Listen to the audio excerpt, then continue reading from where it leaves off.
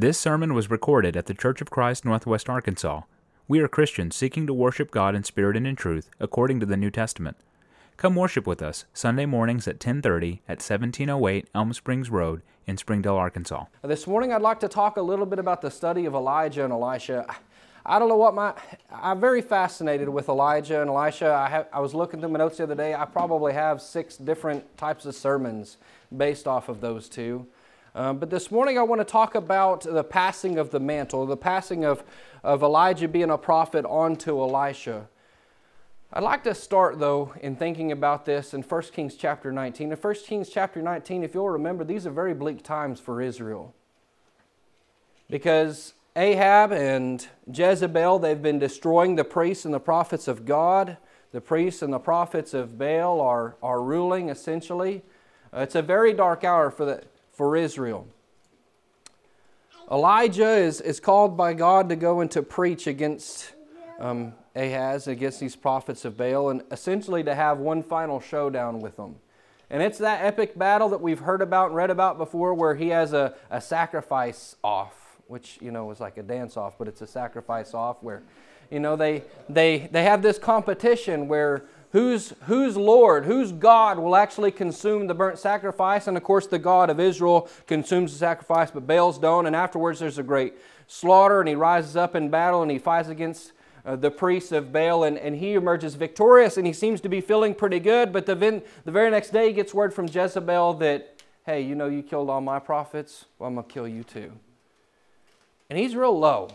He is so low, he wanders out to the wilderness. He said, Lord, I'm worthless.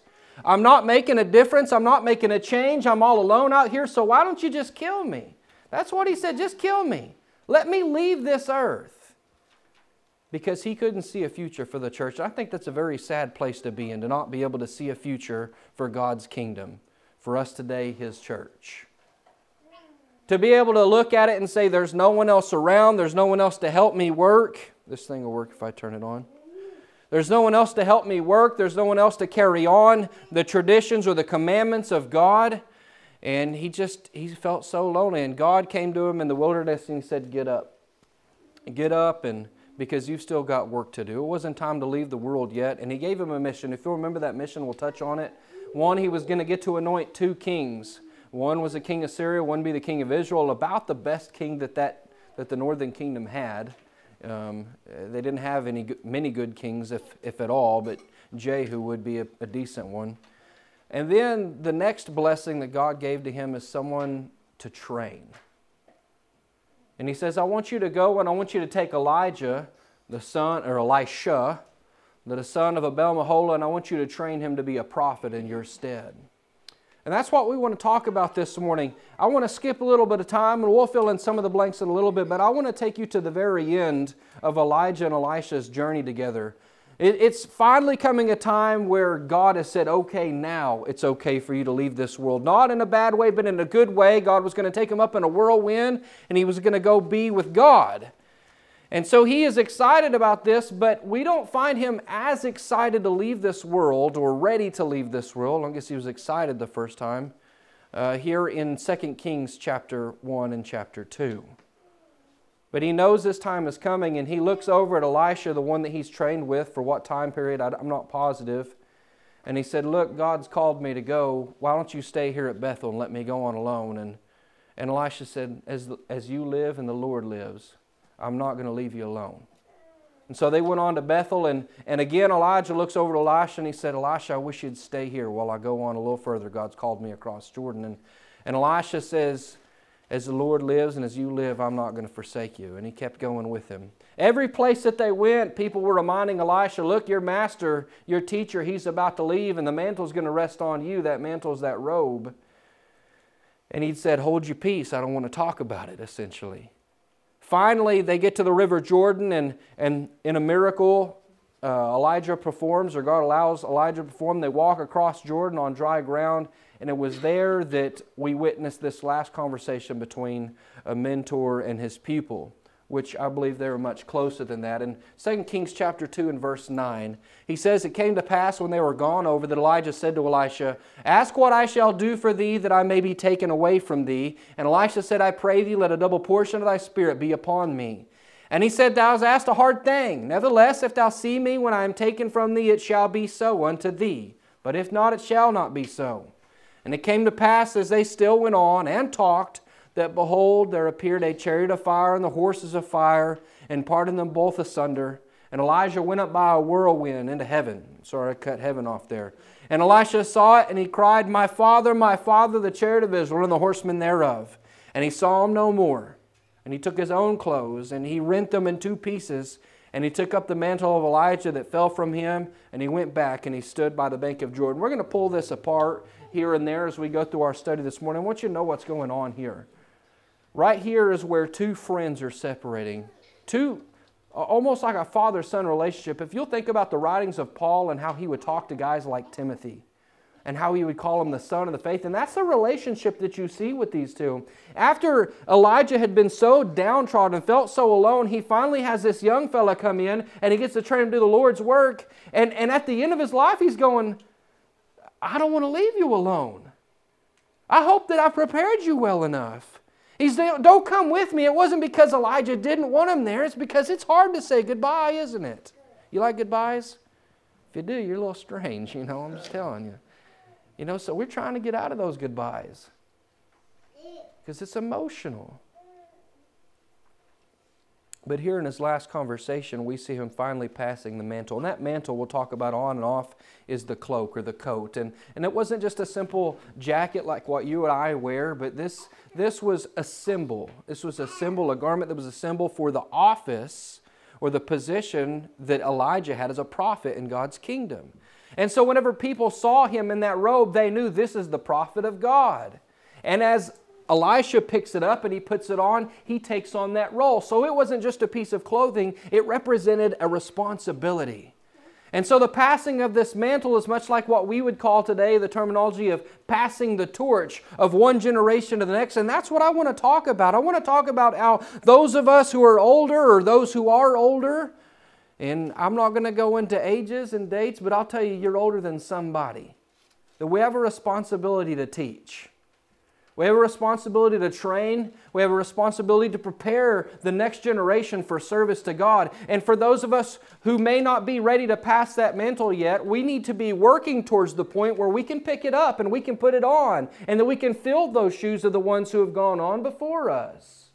And I want to talk about those two roles this morning. This is the story of the Bible right here, of how the Word of God is passed on to different people, how people are converted, how people are made stronger. It's that one generation takes another and he trains them. Consider these following scriptures. We'll go through them real quick. Hebrews 5:12 says, When for the time you ought to be teachers, you have need that one teach you again, which be the first principles of the oracles of God, and become such as have need of milk and not of strong meat. What I want you to notice is the first phrase, the time you ought to be teachers. Now, there is an expectation, not an expectation from the writer of Hebrews. As he's inspired, he's expressing the expectation of God.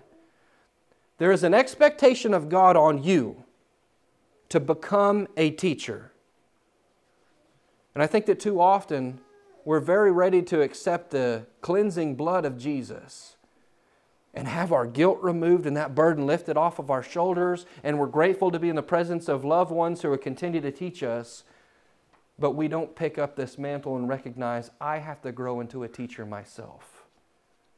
There are roles that I need to step up and that I need to fill. And I want you to recognize that. This isn't my expectation or anyone else's expectation. It's God's expectation for you. Now think about that. As He gave the commission, the Great Commission, Matthew 28, 19 through 20, go ye therefore, and what do you say? Teach all nations. That means make disciples. We're supposed to be creating in other people the desire to follow Jesus. He goes on, he said, after you've baptized them with the gospel, he said, teach them to observe all things. The expectations, Christians will become teachers. 2 Timothy 2:2, Paul told Timothy, he said, the things that thou hast heard of me among many witnesses, the same commit thou to faithful men, who shall also be able to teach others, or who shall be able to teach others also. This is God's desire, not just His desire, it's His expectation. I'll quit saying expectation here in a minute, but it seems like the right word right now. And I want you to think about your life today, where you're at spiritually. I want you to think about where you started at. Whenever someone first taught you about the gospel of Jesus Christ, you were baptized in the name of the Father and the Son and the Holy Ghost for the remission of your sins. And I want to know, where are you at now? Have you been taught a lot of things? Are you still learning a lot of things? I don't think we ever stop growing. But are you getting to a point where you can start teaching? Have you even thought about, this is where I need to be at some point? Examine your life this morning and say, where am I? And where do I need to be soon? We need to be teachers. God expects it. And you know, what we don't need to do is sit around and wait around for someone to teach. You know, whenever you look there at Matthew 28, one of the things that we key in a lot of times is that term, go ye therefore. That action terminology. And I think that's one of the things that we see in the story of Elijah and Elisha, is that as Elijah is so down and he feels so alone, remember he said, I alone have not bowed a knee to Baal. God reminded him, he said, there's 7,000 people haven't bowed a knee to Baal. And he said, but there's one in particular I want you to seek out and I want you to find him, because he's going to take over your office. And what Elijah didn't do, whenever he found out there was going to be another prophet to take his place someday, he didn't go, well, good for him. I'm glad I'm not the only one doing this anymore. Maybe one of these days he'll grow up into a fine prophet. I hope he does well. Good luck to him. He didn't do any of that. You remember in 1 Kings 19 and verse 6 that whenever he was told that he would have Elisha as a prophet after him, he departed and he found him. He went searching for him. He looked him up. You know, he's not the first person to do that. Remember Jesus. Whenever Jesus was starting his ministry, what did he do? He went over by the Sea of Galilee. He walked by the sea, and who did he see? He saw Peter and he saw Andrew. And what did he say? Follow me, I'll make you fishers of men. He kept walking on a little bit further in verse 19. And he saw James and he saw John. What did he say? Follow after me, I'll make you fishers of men. You see, whenever these godly men realize that they have a task to train the next generation, they don't just wait for the fish to jump in the boat. They don't wait for the young ones to come to them. They go to them and they say, all right, it's your time. Whenever, look back here though real quick, in verse 16 it says, whenever Elijah found him, he said Elijah passed by him and he cast his mantle on him. Now, and you might be going, well, why did he throw his mantle on him here, but it was such a big deal whenever he left the earth? Well, what he was showing him is, you have an expectation. You're the next one. You're next one up. You're in the batter's circle. Or on deck circle, I'm sorry. So what he was doing when he walked up, he said, listen, I'm about to start training you. Are you ready to go? He was. We'll talk about him here in a little bit, but don't wait for someone to teach. Look around, brothers and sisters. Just look around in this room. Hebrews 10, verse 24 through 25, we talk about this a lot. He said, consider one another to provoke to love and to good works. He goes on to talk about how we shouldn't forsake the assembling of ourselves together as the manner of some people are. And he said that we should exhort one another so much the more as we see the day approaching. You know, we have an opportunity to look around this room and say, who can I help? Who can I influence? Chances are anyone in here you can help and influence. I don't care if they're this tall or they're this tall. You can influence somebody. You can have an impact on their life because listen, you know, all of us, we're trying to make it through this world with pure religion and we're trying to keep ourselves unspotted from the world, and it's pretty difficult. Just think about how depressing 2020 was for so many people. Maybe for you. I don't know if I could have made it without the folks at church. Without the ones who are willing to invest in my life. I mean, we need each other. Someone needs you to invest in them. So look around and realize you have an opportunity to pass the mantle to somebody here. Sometimes you don't even have to look that far. I would say for those of us who are parents, if we're fathers or mothers, look in your home. That's a responsibility given to us as to raise our children. He said, don't provoke your children to wrath, fathers, but to bring them up in the nurture and the admonition of the Lord. Look, these children are the future. Roy and I were talking about that this morning. Is that you look around the room, you hear crying babies, and you see a room full of kids, and that's a good sign. I mean, that is awesome. You know what's really sad? Some of the places I go where there isn't any kids. Some places I've gone, there isn't anyone under 80. And that ain't anything against 80-year-olds. It's saying that the future is bleak. You know what happened there? Somebody forgot to teach. Somebody forgot to step up. You know what we do sometimes, and we do this even with our own kids. We look at our kids and we just expect them as they get older, they'll learn, right? Now, there's some things they will learn to do. As they get older, their motor skills get better. They talk a little bit better and all those things. Some of their behaviors will change a little bit because you age, but what we need to understand is just because somebody gets older, just because they've been around it or they've seen it a lot, doesn't mean that they're going to change or that they're going to learn or they're going to progress. Look at 2 Kings 2 in chapter 9. 2 Kings chapter 2, verse 9. He says, it came to pass when they were gone over, Elijah said to Elisha, and he said, what shall I do for thee before I be taken away from thee? You know what? Elisha is sitting there. He knows he's about to go. And he's going, what have I left undone? You know, I imagine kind of like a scene out of a movie. You know, those deathbed scenes where someone is sitting over there with their child and they're saying, I wish I'd done more. I wish I'd taught you more. There's so many things that I didn't tell you. That's the cliche long line. There's so many things I left unsaid. And that's what's rolling through his mind at this moment. What did I not prepare him for? You see, he was worried about, he knew how hard the job was. I mean, this is a job, serving the Lord's kingdom, that drove him to be suicidal at one point. So depressed, he said, kill me. It's not easy. And so here he is at the end of his life, and he looks to this one he cares about so much, and he goes, it's on him now. I hope I haven't let him down. Now, I'll tell you, sometimes the church lets the next generation down.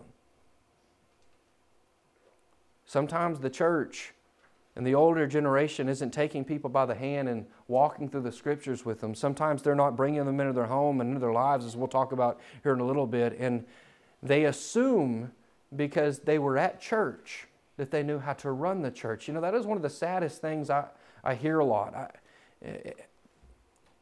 I bet Pat has heard it a lot more than me. How many parents will come up to you and they'll say, I wish you'd go talk to my kid. You know, their kids are a lot of times the people that I grew up with. And they'll say, I don't understand what went wrong. I brought them to church every Sunday. Well, what else we do? We have that expectation. They sat there in the pews, and we expect them to listen and to learn, and hopefully they do. I know we pick up something, sit here listening and learning, but there's so much more teaching that has to go into it than that.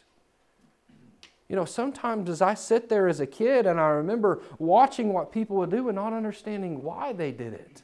Knowing, well, that's just what we do. But not knowing why we did it. And it wasn't until some people would take me to the side and say, this is why we do it this way. This is the scripture that shows why we do it that way. Here, this is an expectation for you to get involved with this. Before I realized, look, this is why we do what we do. And that's what binds the heart to it. There has to be some teaching behind it. We expect for them to get wiser just because they're older. That's kind of a connotation in life, isn't it? Youth is looked down on because there's no wisdom there. Age is looked at as someone just because you got gray hairs, you've got wisdom. You remember Elihu in the story of Job. He's the young guy who comes in. 3 of Job's friends come in and they accost him and they're accusing him of all this sin, accusing him, surely you've done this, surely you've done that. Well, Job becomes a martyr in his own mind, you know, and to where he stops depending on the grace of God and depending on the fact that he is trying to be humble before God. He just defends himself, even to the point of questioning God at points. And Elihu is this young guy who sits there and he listens to it, and he listens to it and listens to it. And he said, I held my peace, but now I'm going to tell you something. I'm not going to say whether or not the spirit of what he said was good or right. I don't know if he came about it in an arrogant way. Maybe it might seem arrogant, but he made a statement in Job 32:9. He said, great men are not always wise, neither do the aged understand judgment. Just because you have more and more birthdays doesn't mean you're going to be wise. And I think we have to keep that in memory with our kids and with, when I say youth, I mean the babes in Christ, with those who might be new in the kingdom. Just because they have more years in the church doesn't mean they're going to necessarily grow in wisdom. You know what they need? They need instruction. You know what we do for our children and we ought to do is we walk with them every day. It's going to take a lot of time to teach our kids. The Bible says about training up our children, Proverbs 29 and verse 15, it said, the rod and proof give wisdom, but a child left to himself brings his mother shame. I'm not saying we're going to go around the church whipping people. You know, we're not talking about that. But I want you to grab the principle out of this where he says that a child left to himself brings his mom to shame. You know, think about what a child does when they're alone. I'll tell you things I did when I was alone when I was a kid. I remember one time thinking I was all alone down behind some big oak trees when we lived down near Booneville, and I'd grabbed a box of matches and I thought I was all alone. And I was out there making me a little campfire. until Mom got a hold of me and whipped me all the way back to the house, I was left alone. A lot of things I did and I got in trouble for, I was alone when I did them. You know why? Because as a kid, your mind develops, oh, this is a good idea, I'm going to do this. Even if you know it might not be right, you're alone. Who's going to stop you? Right? You know what you need? You need a parent. You need a guide. You need someone to be there whenever you make decisions that aren't the best for you, and they can give you wisdom. You know what we do, sadly, with too many babes in Christ, too many people who come into the church, is we say, congratulations, we're so excited to have you as a part of the family. Come give us a hug. If you need anything, we're here for you. Go study your Bible. Go on, go study your Bible. If you ever want to lead a song someday, that's cool. You ever want to preach someday, that's cool. Tell us if you want to do that. I'll tell you, babes in Christ, they need training. They need people there. I still need that. They need someone there who's going to show us the doctrine, going to show us the ins and outs, going to show us the morality. Look, this is one of the things I believe. I believe that it is very hard at times to teach people the gospel. There is a lot of resistance to the gospel in its truth in its entirety. And I think we sit around a lot of times when we worry about whether someone is going to reject baptism or not, or they're going to reject the gospel in some capacity.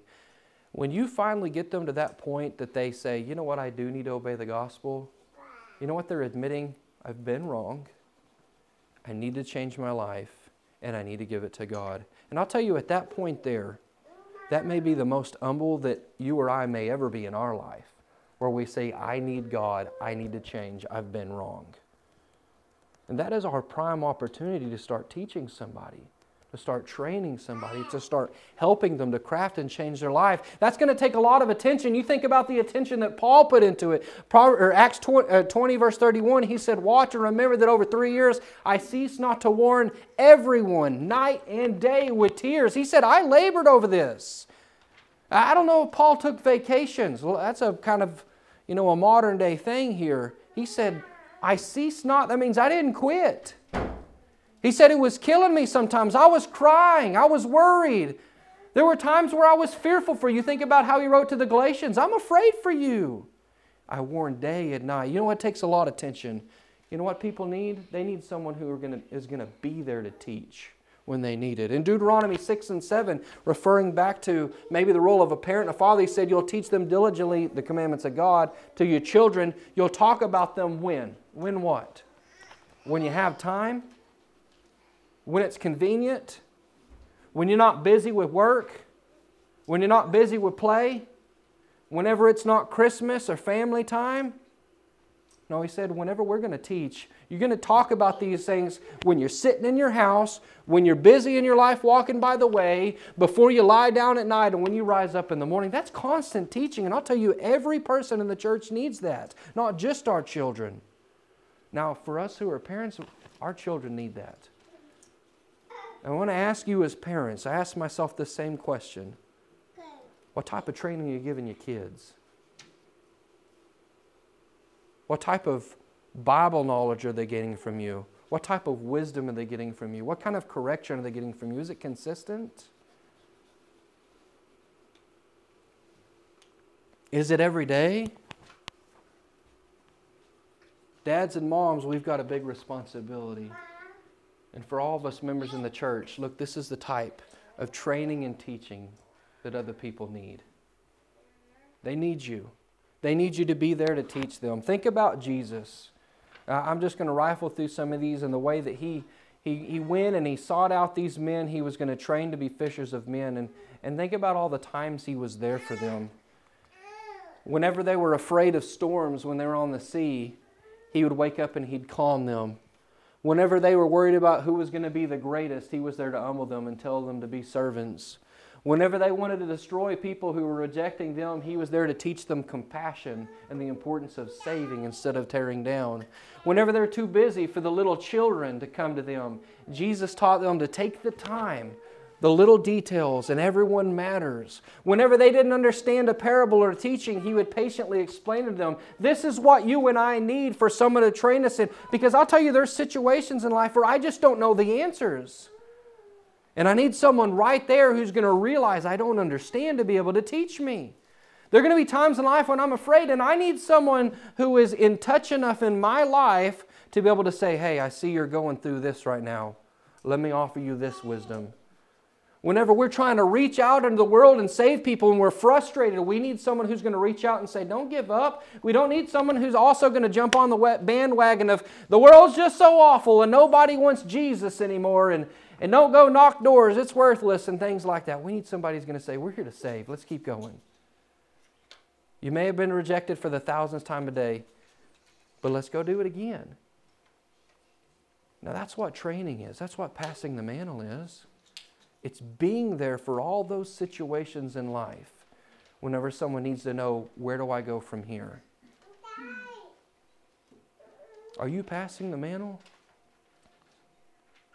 Titus 2, he talks to the older men and women, and he said, but speak thou the things which become sound doctrine, that the aged men be sober, grave, temperate, sound in faith, in charity, in patience. The aged women likewise, that they in behaviors becometh holiness, or be in behaviors becometh holiness, not false accusers, not given to much wine, teachers of good things, that they may teach the young women to be sober, to love their husbands, to love their children, to be discreet, chaste, keepers at home, good, obedient to their own husbands, that the word of God may be not blasphemed.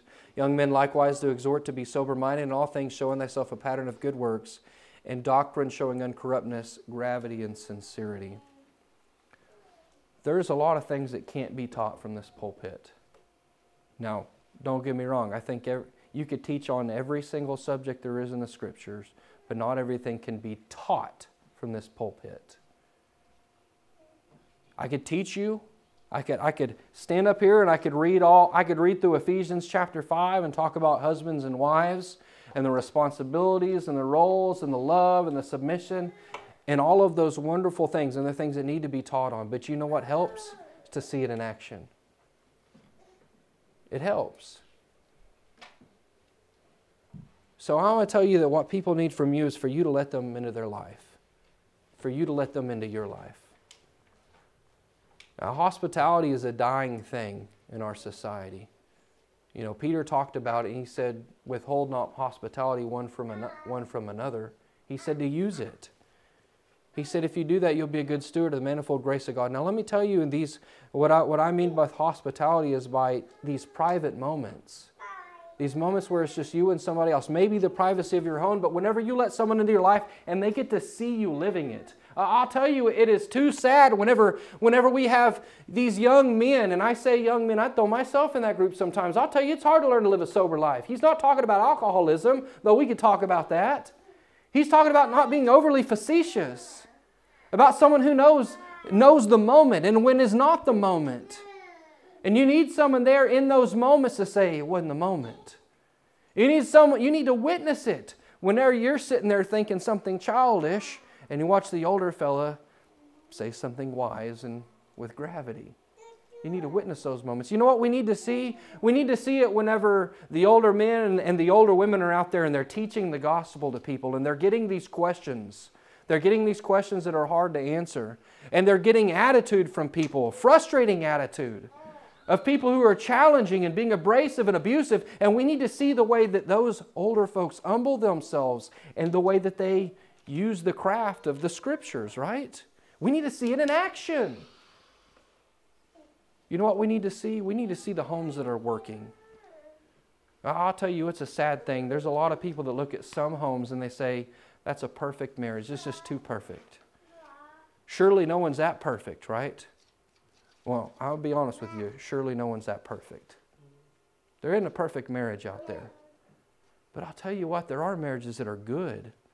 And that they work through their issues and they work through their problems. You know what? You can't see that if you're not in their life. And what you need to do as this person, as this Elijah, is you need to bring the younger folks, the younger Christians, into your life, into your home, and let them see how you live. Let them see your level of morality, or what morality ought to be, or Christ's level that you're trying to reach up to. Let them see how you spend your time as you study with your children. You know what? I'm going to be honest with you. I didn't know what it looked like to study with kids. I got good folks. I love my mom. I love my dad. You know how many times we picked up the Bible and read as a family? That many. And I was raised in the church. So I get my own kids, and this is a learning process. How about you? Did you have that when you were growing up? Do you want your kids to grow up and to get married, and then they have their own kids, and your kids are sitting there going, well, I need to teach my kids something. How did mom and dad do it? Oh, wait, they didn't. Oh, wait, they didn't. Give someone the opportunity to see what love really looks like. There's a lot of crazy ideas on what love really is today. Inside of a marriage, outside of a marriage for that matter. Bring someone into your home. Let them see how you cherish your wife, husbands. Let them see the active role that you take in, even though you might be called the head, that leadership you have is really a position where you're the biggest servant in your home. Bring those young ladies into your life, women, and let them see how you devote yourself to your children and your husband. Let them see how you carry yourself with grace and dignity. Talk to them about why you do those things. I'll tell you, that's an awkward thing, isn't it? At the end of the day, we can say, pass the mantle, teach all these people, but that gets hard to do. You know why we don't do that? Because we're afraid somebody's going to be upset with me if I try to teach them something. Well, I wasn't invited in to talk to them, was I? You ever felt that way? Seen something going on in someone's life and you go, I need to talk to them. Someone should talk to them. I can't talk to them, but someone should talk to them. We do that in the church, and I'll tell you, it's killing us. It's hurting the church. It's hurting discipleship. It's hurting passing the mantle. We need to have close enough relationships with each other where we can talk. Where you can come to me and you can say, you know what? I wanted to give you this tip. You know what? Here's something I was worried about for you. Can we talk about it? And where you can be confident that Lee isn't going to rip your head off for it. You know? And vice versa. You need to be ready to be that person too. Step up. Pass the mantle. We need teachers in the church. Parents, your best opportunity, our best opportunity, is our kids. Don't waste the time. I feel my time slipping. You know, and my daughter's not as old as maybe some kids in here, but I mean, 10 years old, 10 years goes pretty quick. You know, Mom and Dad weren't lying when they said this time goes fast. I just feel it slipping away. And the questions that I have to answer, that Ellen and I have to answer at different times, they shock me, you know. Oh, we're already to this part of life. Oh, we're already on to this in life. We need to be prepared. And I want you to look around the room today and say, who can I help? Who can I help pass the mantle to today? You know, it takes somebody stepping up and saying, I will teach. I will help. I will promote the best in this person. I will provoke to love and good works. And that's all fine and good, but you also need the younger generation to sit back and go, I will learn and I will grow. Don't you? I'll tell you, that is an awful feeling whenever you really want to help somebody and you hit a brick wall. It's just a horrible feeling. And Elijah, I've wondered if Elijah ever feared that, or if he was just so excited to have somebody else on his team that he didn't think about it twice. As he goes and he finds Elisha, I just wonder how excited he must have been to just have somebody else in the work. And I think we should face this work of passing the mantle with excitement. Look around this room, there's a lot of opportunity with the little ones, with the young ones, with the ones who've been in the church a long time. All right, let's promote the best in each other. Now let's talk about the Elisha side of things for a little bit. I want you to notice the type of person that Elijah found whenever he went and he found Elisha. What it says about him, Elijah went to him, he threw his mantle on him, remember it? And it said that Elisha, he left the oxen and he ran after Elijah and he said, let me, I pray thee, kiss my father and mother, then I'll follow thee. And he returned back from him, he took a yoke of oxen, he killed them, he boiled the flesh with the instruments of the oxen, he gave to the people and they did eat. Then he arose and went after Elijah and he ministered unto him. This is kind of an interesting scene. I want you to know, first thing I thought about this guy is he's a rich kid. He's a rich kid. You think about it. He is out in the field. It's not just him in the field. He's out there with all the servants. He's got a team of oxen that is 12 deep. He got 12 ox on that one yoke, that one plow setup. He's part of a rich family. Now, rich boy, daddy's boy, he could have been up there at the house, eating grapes and resting and everything, but no, he was out there with the servants working hard. He was a diligent worker. And I think that you and I, if you consider yourself to be these younger people, the Elisha position, be a worker, all right? Whenever the Elisha comes along and says, let me teach you in this, let them find you working diligently at whatever you're doing.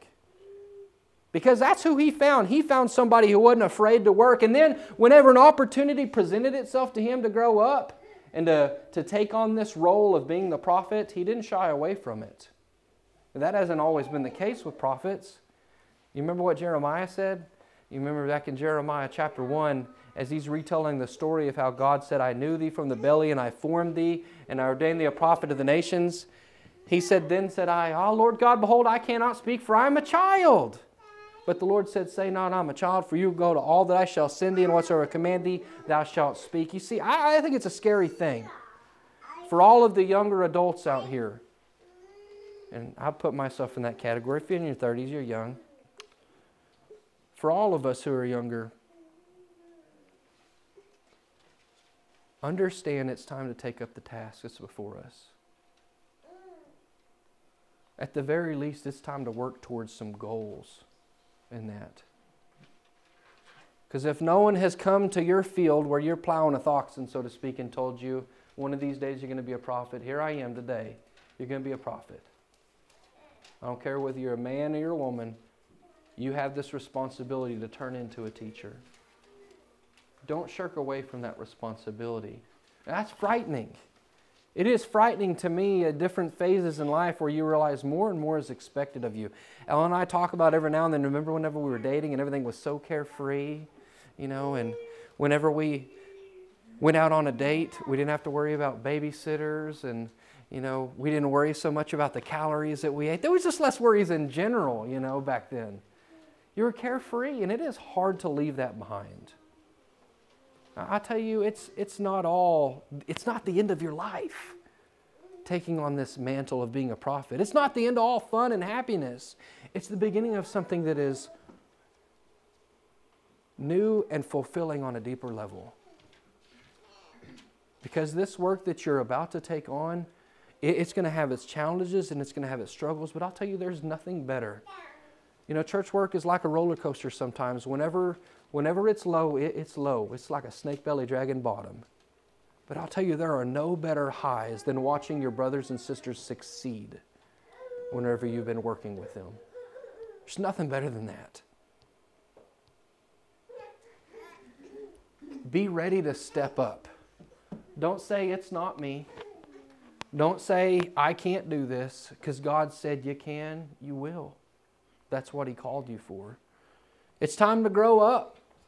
1 Corinthians 13:11, he said, when I was a child, I spoke as a child, understood as a child, I thought as a child. When I became a man, I put away childish things. He uses this as an illustration here, but you see the main point is, when you're a kid, and it's time to grow up. And I don't say this in a rude way. I'm not sitting here yelling at people, grow up, like we tell people when we're angry at them. But the truth is, it's time to grow up. Our society has made perpetual children. Our society isn't expected of kids to be kids for a long time. I mean, it may say 18, you're an adult. Isn't that what kids long for? I'm 18, I'm adult. And you're so ready to be grown up. But we want our kids to not think about the serious relationships of life till they're out of school. Why? We want them to focus on their career and put even church and spiritual things on the back burner. Why? I even hear people telling their kids, go to college and have that college experience, and I don't have to explain that to you. Why? Why do you want that? Why do you want that for your young adults? We get only a few years with them to teach them how to be a grown-up. And when they're gone, they're gone. And I'll tell you, I can't imagine that feeling. Maybe I'm a control freak. Maybe I am. I'll pray about it.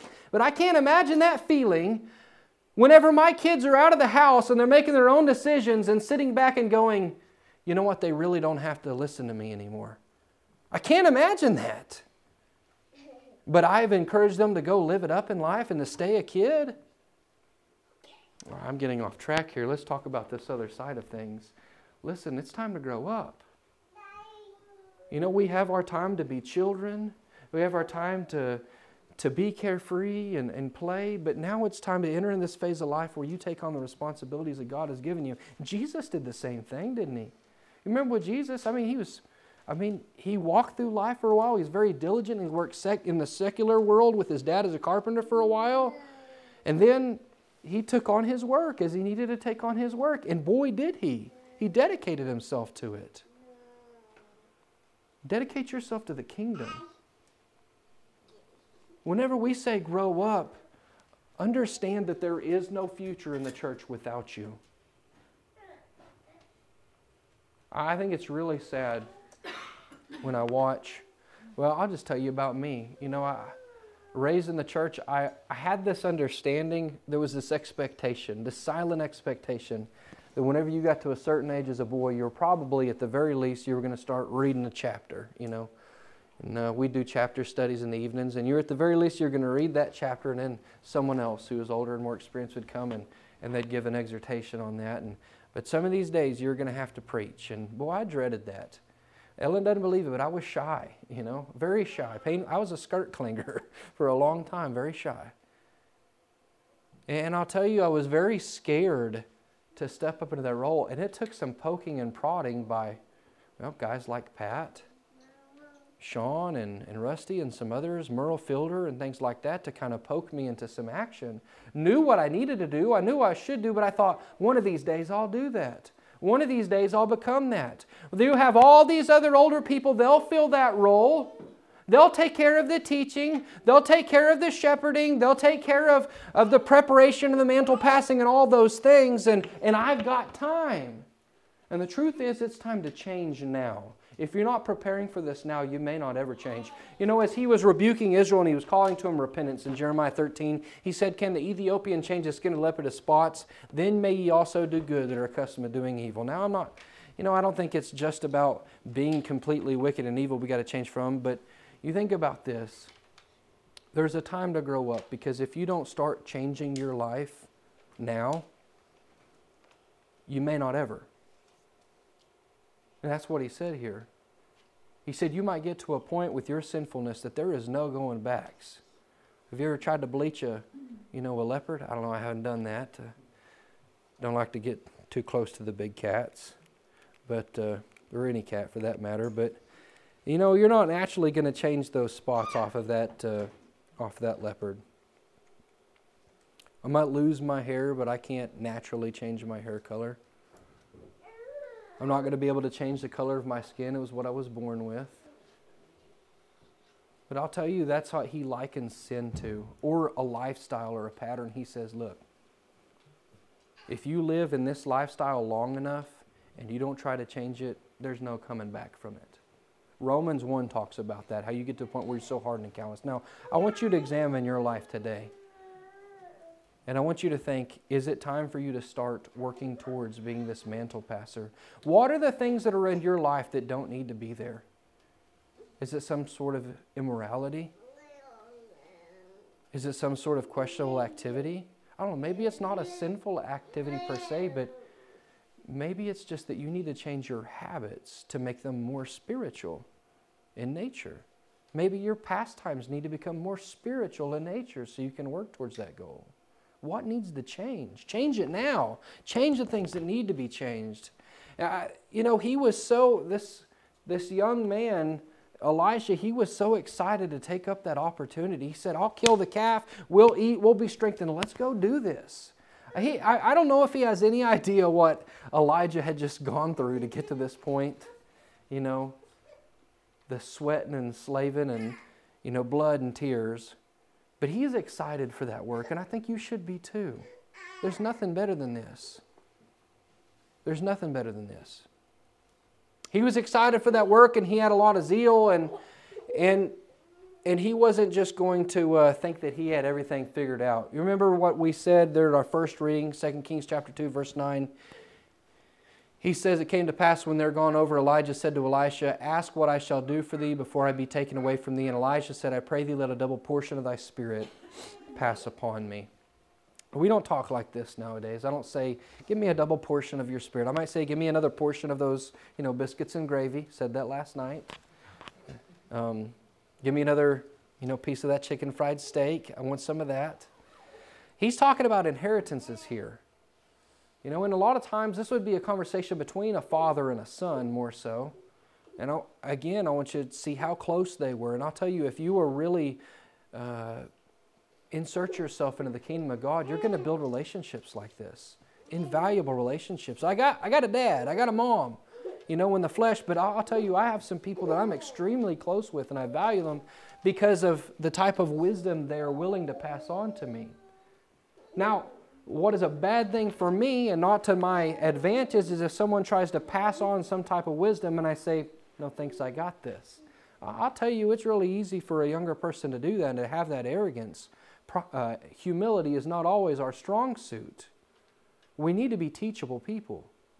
We need to want to be taught. Now, as he says he wants to be taught, he said, I want you to give me a double portion of the Spirit. I mentioned this is a conversation someone will have with their father when you're talking about a literal inheritance. And the double portion means the largest portion. So maybe a guy has 3 or 4 sons. The first son, he gets the biggest part of the inheritance. It's always lesser for the next ones. And here he's going, that first part, that best part, double that. I'll talk about this kid had some humility. You know what he realized? He realized how big the task was. And that's what you and I need to realize. This isn't no walk in the park. We're talking about the lives and souls of mankind being entrusted to us. We're talking about going into Egypt and saying, let my people go kind of stuff. Whenever we take on this role of being teachers in the kingdom of God. And here he realized, he said, I can't do this on my own. I don't know if I'm ready. I don't want to do this without you. Look, you're the best there is at this. Give me all your wisdom and then double it and maybe I can do it. And I think that's a good mentality to have. That's gonna be a hungry mentality. That's a mentality that says, I won't stop growing. I am not above this job. You'll listen whenever someone tries to teach. Proverbs 1:5 says, a wise man will hear, he will increase in learning. A man of understanding will attain to wise counsels. Verse 7 said, the fear of the Lord is the beginning of knowledge, but fools despise wisdom and instruction. Don't be foolish. Don't be foolish. I'll tell you, it is really easy. And I don't care if you're young or old. It is really easy whenever someone comes to you and says, hey, I see a problem in your life. Trying to, do Galatians 6:1 maybe. It's not advantageous for you to sit there and go, who are you? Who are you to tell me how to live my life? I'll tell you, as parents, we may be the most sensitive of all. If someone comes to us and tells us we could do a better job with our parenting, what you tell me about raising my kids, right? We're babies. Just be honest. We need to be the people who, instead of sitting there and getting defensive that someone would dare come and talk to us about being better Christians, about living a more holy life or a better life, that we're not worried about growing. And what we need to do is go, if someone comes to you, it might hurt, might not be comfortable. They may even seem like a hypocrite to you. Maybe they are a hypocrite. Examine your life. Examine what they say. Maybe you'll grow in something. Or you know what? Even better than that. Instead of assuming the worst about them or being upset, look at that person who had the guts and the love. Those two things. The guts and the love to come to you and say, I want to help you. And just appreciate that. Value that. And listen to them. And maybe dig a little bit deeper. Fools despise wisdom and instruction. Wise people, they'll listen and they will increase in their wisdom. And that's what we need to do. 1 Peter 2 and verse 2, he said, as newborn babes desire the sincere milk of the word that you may grow thereby. Sincere milk. I like milk. I don't know. I remember when I was a teenager, I'd probably drink, on average, 7 or 8 gallons of milk a week. I probably about broke my mom and dad, with the milk between me and my brother. I still drink a lot of milk, even though I shouldn't, because I'm a fat kid and need to get my cholesterol, my blood pressure down. But, hey, dude loves his chocolate milk at night. What can I say? And I'd say as much as I like my chocolate milk, babies like their milk more. Sincere milk of the word. I thought a lot of the sincerity, a lot of times you're thinking about sincerity, you want the real thing. You don't want anything hold back. I want I want the realness of it. And that's what he's saying. I want you to desire the unadulterated Word of God. Do you desire the unadulterated Word of God? Do you crave it? Or does it hurt a little bit whenever it shines light on some area of your life where you're not doing as good as you could? And we have the tendency to shut it out so we can do what we want to do instead of what we need to do, what we ought to do. You know, desiring the sincere milk of the Word means you're going to do whatever you got to do to get it. I don't know, maybe Elijah hadn't walked into your field and said, "Come on, kid, let's go," so to speak. But if you really desire the sincere milk of the Word, go find him. Go find her. Young ladies, young women, or mothers or wives, whatever position you are, if you have questions in life or you want to grow, go find that help. Go watch someone who lives a godly life and you can see it in the life and go say, "Why do you do this? Why do you do that?" Bug them. I mean, just bug those people. All right? You might feel like you're bugging them, but trust me, if they really have a heart to serve and to do and they love you, they're not going to feel bugged. And then whenever you're asked that question, you know, older folks don't say, "Well, I don't know, you're doing fine." Don't do that. Don't do that. I mean, offer encouragement, but when someone asks for, "What do you think? How do I do this better?" give it to them. But we need to go looking for it. Babies cry. They sit there and they cry. Miles was a screamer now. You're a screamer, dude. Whenever he was hungry, he'd just scream. Now, even when he wasn't hungry, he screamed. I don't know. The way he eats, maybe he was just hungry all the time. We need to scream out for the Word of God. Now, I'll tell you, how do I know? How do I know if I really desire the sincere milk of the Word? One, I'm pursuing it. That means you're going to have a healthy study life of your own. And you're going to be looking for those answers from the people who are already wearing the mantle. You're going to be talking to those folks who you know have been invested in the kingdom for a long time. You're going to ask for studies. You're going to ask for encouragement. You're going to ask for them to do the work with you. But two, you're going to see the changes in your life because that's what God's Word does. If you don't see the growth in your life as a Christian, the chances are you don't desire the sincere milk of the Word. And so it's time to change your taste. It's time to change your desires. It's time to change your focus.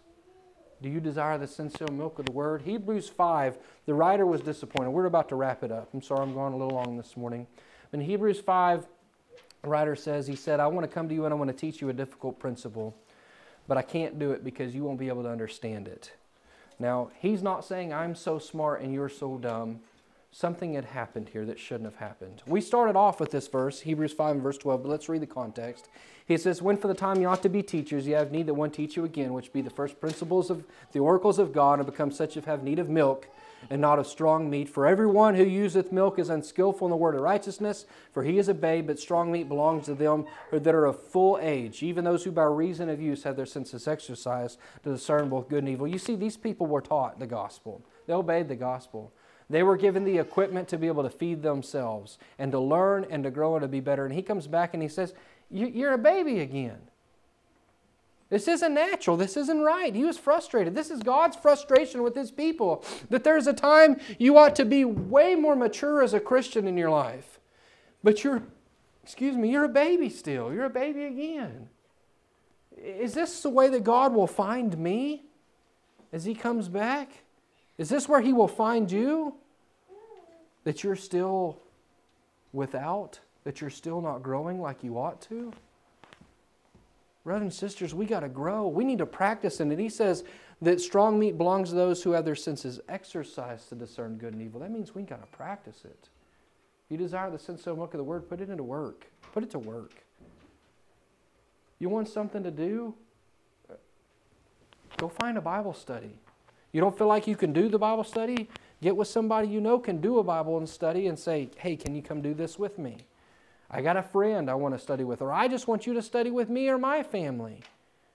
Exercise. You want practice at getting better at evangelizing? Talk to people at the gas pump. I mean, there's all kinds of things you could do. You want practice at parenting? Every day, wake up with it on your mind. Make yourself checklists. Make yourself notices. Write yourself scriptures. I mean, whatever you got to do. We got to exercise. We've got to practice. And then we've just got to wear the mantle We don't need to revert back. See, God expects for you and I to be teachers. He expects for us to get to the point where as we're ready to leave this life, that we leave the next generation prepared to serve. This morning, if you're not prepared to serve, if you're not prepared to, you're not fully equipped, I guess, to be this person who's in the position of Elijah, step up. All right? Think about your future in the kingdom of God. What are you going to be someday? For this congregation, are you going to be a deacon? Are you going to be an elder or a deacon's wife or an elder's wife? Will your kids be able to be that type of person? Their character show that someday? Will you be someone who is a servant in the church doing whatever is asked of you? What will you be for this congregation? What will you be for the kingdom of God? And if you need help growing in any way, I want you to focus on picking up the mantle of Christ this morning. We haven't talked about the gospel a whole lot, but if you'd like to talk about the gospel, we'll give you that opportunity to do that with after services. If you've heard the gospel and obey it, please let us know and we'll help you with that. But if you need help to want to pick up the mantle this morning or to pass it on, please come forward while we stand and we sing this last song. We hope you enjoyed this teaching from God's Word. If there's anything we can do to help you in your walk with Christ, send us a message at facebook.com/CFCNWA. To find more sermons, look for us on Apple Podcasts, Google Podcasts, Spotify, and like our Facebook page. Thanks for listening, and God bless.